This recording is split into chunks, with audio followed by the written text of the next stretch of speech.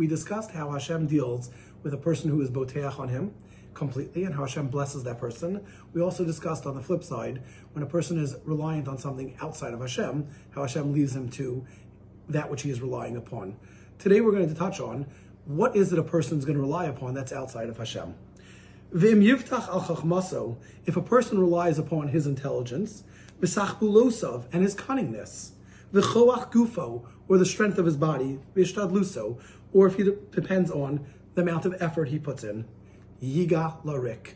All of those things are going to become empty and worthless, meaning how smart you are, how cunning you are, how strong you are, and how much effort you put in, all worthless. V'yechelash kocho, his strength will become weakened.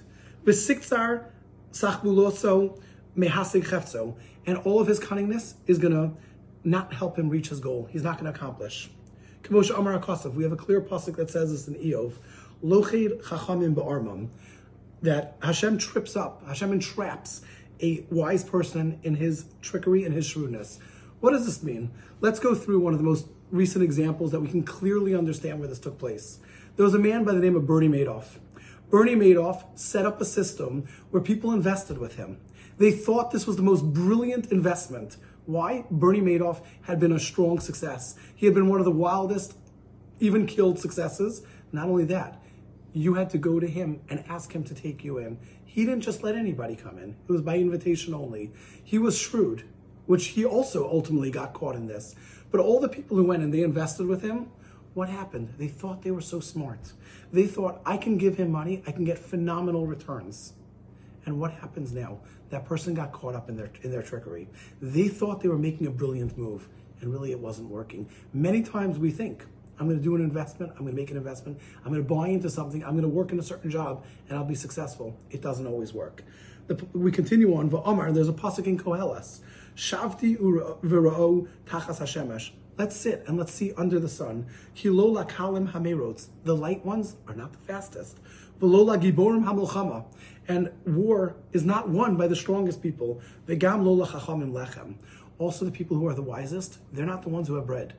What does this mean? This means when we think about this, normally I would say the lightest person, he's going to be the one that's going to run the fastest. The strongest person, of course, that's who's going to win the war. The smartest person, he's going to be the one who's most successful. He's going to be the one who, of course, will have bread. You can look through and you look at history. The smartest people sometimes are the ones who did not succeed. And we'll close with V'amar. There's a pasuk in Tehillim. Kfirim rashu v'ra'ivu. The lion cubs, they starved. V'darshe Hashem l'yachzru chol tov.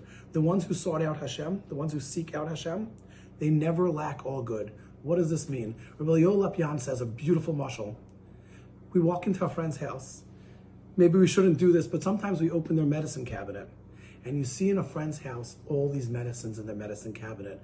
And a person says, wow, look at what he has. I want that too.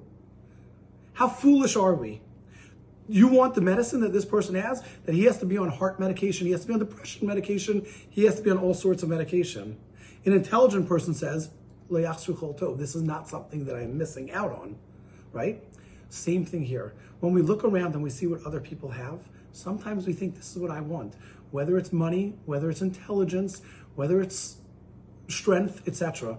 All of these things, at times, we're thinking, I want this. I'm lacking this. Darshe Hashem, someone who seeks out Hashem, lo yachzru chol tov. He will not be lacking that which is good. What is that which is good? That which is good for you. Not thinking about that which is good for somebody else. When we rely on Hashem, we don't rely upon the gifts that Hashem gave us. Yes, chachma, intelligence, cunningness even, strength, efforts are all things that Hashem enables us to use as a medium to get to our goals. But remember, whatever we're putting in, that's just our efforts. The fact that we succeed or fail has nothing to do with what we put in. It has to do with whether Hashem wants that or not. Once we rely upon Hashem, that's what we'll see.